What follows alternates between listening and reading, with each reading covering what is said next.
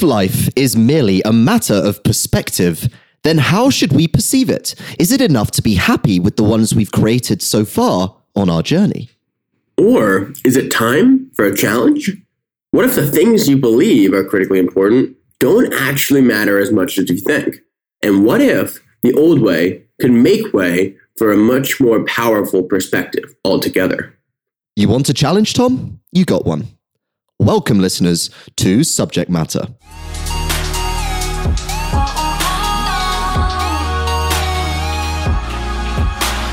Hello and welcome to episode 12 of Subject Matter. I'm Ben Bradbury, as always, joined by my gracious co-host, Tom Worcester. Tom, I've got to ask you, what's been the theme of your work this week? Ben, great to see you. Always just really enjoy our time together. The theme of this week is actually trust. So I've been a perfectionist for as long as I can remember. And according to some of my past partners, I have inordinately high standards for judging my own work, which makes it extremely hard to delegate to others. For the first time, I really trust my team, and I trust they have what it takes to do what it takes. So I'm comfortable letting them take the reins. What's the theme of your week been, Ben? That's awesome, Tom. I'm happy to hear that's going well for you. My theme for this week is foresight. I've dialed in on my weekly planning system with two key changes: scheduling themed days. So, for example, one day I'd work on subject matter, another day I'd work on Project 33, and so on. And only planning to do tasks that I actually have time for, rather than writing a never-ending to-do list, as I have tended to do before. So this foresight means that every single day this week, I've got a big rock of work out of the way, and those themed days have actually given me a noticeable boost in focus as well, all from having a little bit of foresight. And going back to your theme, Tom, at the very least, I trust that you've got a soapbox monologue or two in store this episode, if this is where you're starting. Nice, Ben. Well, thinking that monologues are a bad thing is really just a matter of perspective. And that's exactly what we're debating today on Subject Matter, listeners. Your perspective, and specifically what lenses you can choose to look through life with. So a quote that I love to frame perspective comes from David Niven, who was arguably one of the most well-traveled men on the big screen in his day, having played Phileas Fogg in Around the World in 80 Days. David Niven said this: "Much in life is simply a matter of perspective. It's not inherently good or bad, a success or failure. It's how we choose to look at things that makes the difference." Our aim here today is not to convince you to drop your lifestyle in pursuit of a new single thing, such as knowledge, for example, but instead it's merely to open your eyes to the possibility that what you hold to be important is not absolute. And if you choose to, you can discover meaning by wielding other perspectives that matter. Now, we begin today by going way back, nearly 3,000 years ago, to the largest empire the world had ever seen. Their borders stretched from modern-day Egypt, enveloping the east coast of the Mediterranean, and going all the way to the mountains of Iran. This was the Assyrian Empire. Their mighty dynasty were horribly effective. They ruled from their citadel in their capital of Nineveh, and they played lavish sports for their rulers like hunting lions, and they brought terrible wrath upon any faction that should oppose them. But despite their long, bloody, and turbulent reign, one leader has been remembered by history above all others as the architect of Assyrian greatness, and that man was Ashurbanipal. Let's make something clear. In olden times, if you were powerful and didn't like someone, it usually didn't matter why they rubbed you up the wrong way. There's a pretty good chance that you'd just have them killed.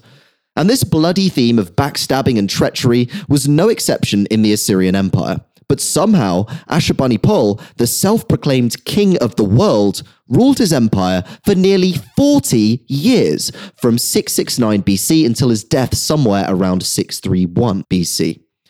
This extraordinarily long lifespan was arguably one of his greatest achievements as king, but this was only made possible through the perspective that he held. Now, Ashurbanipal didn't hold the traditional perspective of an ancient king that you might be thinking of right now in your head, who wants to be the strongest with a sword or most adept with their arrows. In fact, Ashurbanipal never even set foot on the front line of his battles, despite commanding many. Instead, he commanded from his citadel in Nineveh, spreading his web of intelligence. You see, Ashurbanipal's perspective was one ultimately governed by knowledge. As a young boy, he shadowed his father, Esarhaddon, at court as his spy master. And this gave him access to the Assyrian Empire's vast supply of agents who informed on the goings-on of their vassals and of their enemies. When he finally came to rule the Assyrians as king, Ashurbanipal developed this network even further.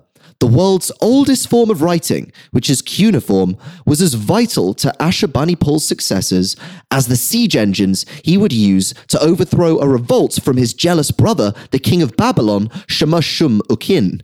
His spies and servants formed a huge system of information, transporting his letters to the farthest reaches of the empire. Imagine being able to search information on your greatest enemy on the internet when they haven't even invented the telephone. This was literally the edge Ashurbanipal had over his enemies, so it's no surprise that this guy went on to rule for 40 years.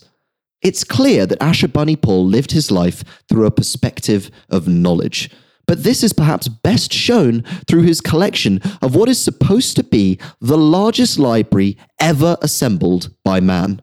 Thousands of clay tablets outlining past history, astrology, epic stories, records of omens, and much, much more, all featured in his mighty library. With his incredible collection of books and empire of intelligence, Ashurbanipal was not a romantic conqueror looking for glory on the battlefield. He was the cold and calculated CEO of an intelligence bureau. And if knowledge is power, then outlasting your enemies, commanding a kingdom, and amassing the greatest library the world has ever seen is a powerful perspective indeed. Okay, Ben, but not all of us are rulers with access to the greatest library in the world. Looking at you, Alexander the Great. And I know what you're going to say. We all have access to a book or two, and we all have access to the internet. But before we get into that argument, let's start here. What's the point of reading? Of gathering knowledge? It's to give us greater context on the world we live in and let us make smarter choices moving forwards. What if you knew nothing about something you cared about? Let's say you wanted to travel the world. You can do one of two things. You can either go by the Frommer's Guide to wherever you want to go to, say Barcelona, and learn about it, read about the sites, read about Gaudi, read about the architecture of the city. But at some point, you have to do the second thing, which is go out and do it. And that's why my perspective of gaining knowledge through experience itself works so well. So here's the problem with your example. Ashurbanipal was able to lean so heavily on his knowledge because of the vast infrastructure his empire already had in place. He could quickly send orders and receive requests from the furthest reaches of the empire. In other words, his knowledge was being applied for him. He was the man swinging the sword, but he was not the blacksmith who made it. But I'm assuming all of us listening don't have servants to turn our knowledge into action. Now, it's true that Ashurbanipal got context from his empire, but we don't need to govern empires to gain context. Our starting point? Making better choices regarding the things that truly matter in our own lives. And that's why looking at life from a perspective of experience is so brutally effective. It has application already baked into it. The country you visit, that new skill you take up, you're applying knowledge in the very moment you're discovering something new. You may have the best knowledge in the world, Ben, but you need to apply it to make something that matters. How many nameless historians knew the world front and back, but yet we've never heard of their accomplishments? That's why a perspective of experience invites execution alongside it. Remember, Ben, vision without execution is hallucination. But you need knowledge to know what experience to pick in the first place, Tom. Aren't you applying learned perspective right now, Ben, by saying that? The process starts with discovery of a new thing, and it's followed by action, capitalizing on it. And I know what you're going to say again, that experience can be gained from books. Look, I'm not going to disagree with that, right? That there's a whole industry of scholastic textbooks that would basically be your best serving point. But in the words of George R.R. Martin, a reader lives 1,000 lives before he dies. The man who never reads lives only one. But his definition of what life is, at least George R.R. Martin's, is different than mine. The man who critiques 1,000 paintings is a world apart from the man who he himself creates a masterpiece. I think that's a fair point, that application has to come alongside knowledge to actually derive meaning. So if applying or trying is what matters above all else, then let's talk about what we apply ourselves to then, Tom. Let's go all the way to the end of our lives. Imagine that we are at the end of our time on Earth, and you're on trial for what you've accomplished during your time here. Your name is called forward, and the person in charge asks you, so where did you apply yourself? Did you apply yourself in areas of good, of altruism, either helping humanity, the environment, or the planet itself? Or did you apply yourself frivolously, chasing one of the 7 deadly sins? Your answer serves as your life's litmus test. From that alone, you can determine the true worth your life has had. So when you talk about a perspective of application, Tom, let's not mess around. We need to look at life from a perspective of the highest application possible, a perspective of impact. If you think that volunteering your time at a homeless shelter is the only way to do this, then I'm afraid you're not thinking big enough. Let's talk about the guys who are thinking big. Let's talk about effective altruism, a movement dedicated to helping people do the most possible good with their time, money, and resources. Effective altruism, or EA for short, has an extraordinary rule baked into it that they've discovered, and that is the 100x rule. Quite simply, a smart donation to a worthy charity can be worth 100 times its value in the developing world. It goes 100 times further. So a $10 donation would have the same punching power as $1,000 in a Western country. That fact alone is crazy. We talk about 10x in companies all the time, and yet we so easily ignore the ability to 100x a life. So you might be wondering, how can you quantify that perspective of searching for impact? The effective altruists have got you covered, though. The metric that they use is a quality-adjusted life year, or QALY for short. This simply represents a year of perfect health as impacted by your efforts. And whether you're donating to fund malaria nets, deworming initiatives, or any other one of the serious problems the third world faces, you can give someone a full QALY for less than $70. That means a donation of just $6 a month to the right charity for a year gives someone else a full year of perfect health. Now, when I stop to think about that principle for a second, it actually kind of mind boggles me. So the question then becomes, where will you have your impact? Having that vision, knowing what you want to move towards, then lets you work backwards. Tom wants to impact music festivals and build a better, safer experience with Lunchbox. I want to help ambitious entrepreneurs become the best versions of themselves, but only if they're willing to change everything. And if you don't have that vision yet, if you don't have that North Star, then realize that your capital, your resources can go 100 times further in the developing world, and that can start today. The effective altruists show us that we can have so much impact in this very moment if we simply choose to shift our perspective to one of impact. That's all very noble, Ben. And you're right. I do agree that we all need to be hardwired for impact above all else. But let's be clear for a second. Perspective needs to be ultimately practical. And while we can choose to have a small impact now, say dedicating those hours at the soup kitchen, if we want to achieve those lofty goals or impact 1 million lives, we need a runway to get there. In short, we need assets that are working for us to provide the scale we need to succeed. You know what's better than donating $100 a month? And this isn't a trick question, Ben. It's donating $10,000 a month. Your perspective of impact, whether it makes you feel good or not, is unlocked through a perspective of value first, or with a bare minimum credibility to wield value. This is why charities fundraise. So let's talk about executing that strategy. If your money is sitting flatly in a bank, it is eroding. Every single day, inflation creeps up little by little, which means that your wealth is worth less and less. You don't get rich by trading your time for money. That has a relatively low ceiling. So whether you're an accountant billing $150 an hour, or a consultant at $250, or a lawyer at $500, it's still capped by the amount of hours you can actually put into it. You get rich by having a significant piece of equity in something that truly takes off. So if the path is action, what's next? How can you build towards that result then? Now we start to get long term. Start investing. Diversify your assets. Look into passive income real estate, a new monetizable skill, index funds, derivatives, growth markets.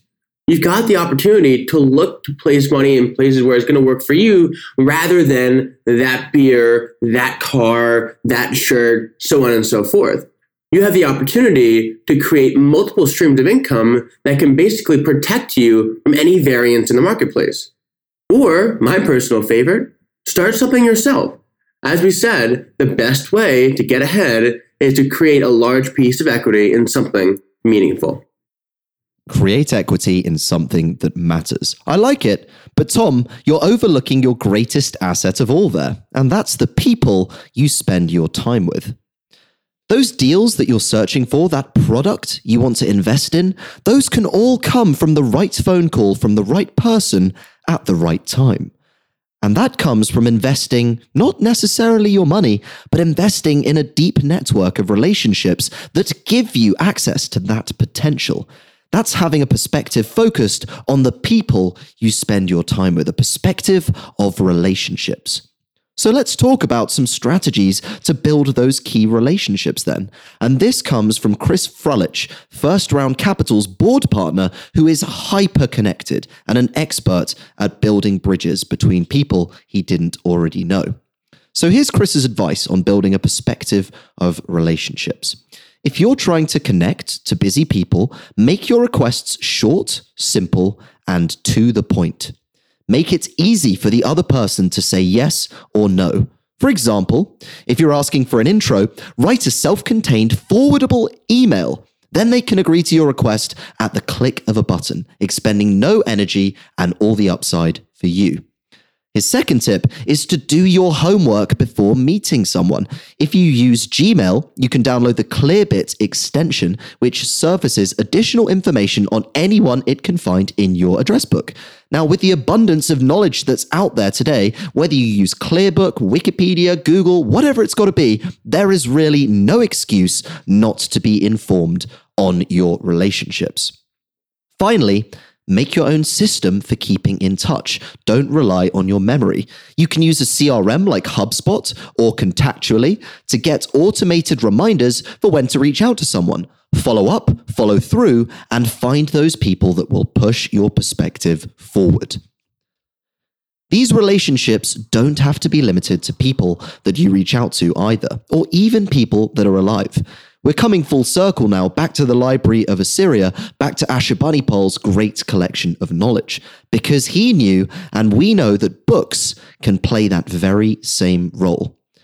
In my life, I have a handful of books that I regularly come back to, which keeps the author's ideas fresh in my mind. And I think of them like a council of mentors that I have regularly surrounding me with their ideas. It doesn't matter that I don't know them or that I can't email them. Their thinking is just the turn of a page away. And here's a way of putting that into perspective, no pun intended.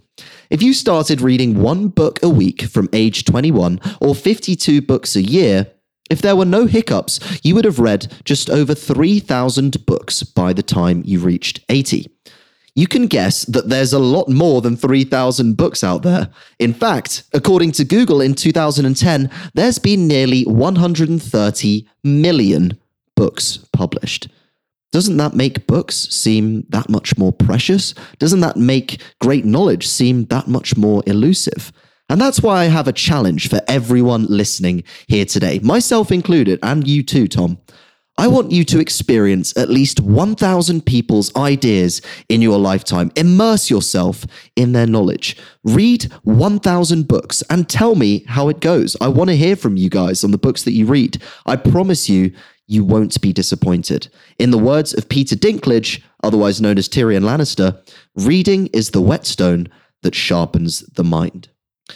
Now, these books are the combined perspectives of knowledge and people's experience, as Tom touched on earlier. They've applied what they've learned, and that's what makes them so powerful. Books themselves, I argue, are the manifestation of applied learning. You don't have to go and do that experience. And the books that stick over time, well, they become your network. And after all, your network is your net worth. Ben, it's the concept of a young writer. They may have the ability to write early on, but in actuality, and perhaps ironically, it's their experience, their suffering, and their growth of perspective that gives them the ability to write something worth reading in the first place. A green writer with talent is someone who knows the name of every key on a piano with no idea how to yet play it. And for me, Tom, it doesn't matter right now if I don't know what the song will look like in the end, but only that I'm making that music and writing every single day. Yeah, but there's also a difference between playing alone in your garage versus playing in the orchestra. I challenge you to find any orchestra, any company, any novel, any business that didn't start at some point in that garage. Right, but what am I paying for the ticket? But let's take a step back for a second from all this and from the orchestra now that you've become a musician. Because what we're really talking about here is freedom. Manifesting a perspective of value allows us to choose how we live our life. And that choice unlocks an even richer perspective down the road. It's self-fulfilling, provided it doesn't corrupt you. Looking at life from a perspective of the people we surround ourselves with leaves us free to become whoever we truly want, as their ideas will reflect ours. After all, you are the average of the 5 people you spend the most time with. And even focusing on impact lets us be safe in the knowledge that at the end of it all, we've lived a good life. Freedom is the catalyst for all of these things. It's the beautiful bedrock that underpins our existence. Without it, we're shackled to the dreams of others. With it, we are powerful beyond measure. Because we're free to approach life's perspective on our own terms, free to live and learn with others, and free to decide for ourselves which subjects truly matter. Well, Tom, I'd say this subject is definitely up there for me. Fair enough. So, where does your perspective stand, listener? Do you think that your perspective prioritizes anything specifically, whether it's the creation of value, the prioritization of experiences, the acquisition of knowledge, or something else entirely? And does that perspective need to be challenged? Can it improve? Are you trying to be in the orchestra but actually just making music in your garage? What lies on the other side of that challenge may be the ultimate goal, and that is greater fulfillment. But as always, listener, where you choose to draw the line, or perhaps shift the lines of your perspective, is up to you. So thank you all for tuning in and listening to another episode of Subject Matter. We hope you have enjoyed this one. If you have liked it and you haven't already, please give us a subscription and a rating over on iTunes or Spotify. And also get in touch. We'd love to know what you liked from the episode, what you didn't enjoy. You can reach me on Instagram at Ben Bradbury. You can reach Tom at Real Tommy Bahama. And we would love to talk to you. So without further ado, thank you very much for listening. And we will see you next week for episode 13 of Subject Matter.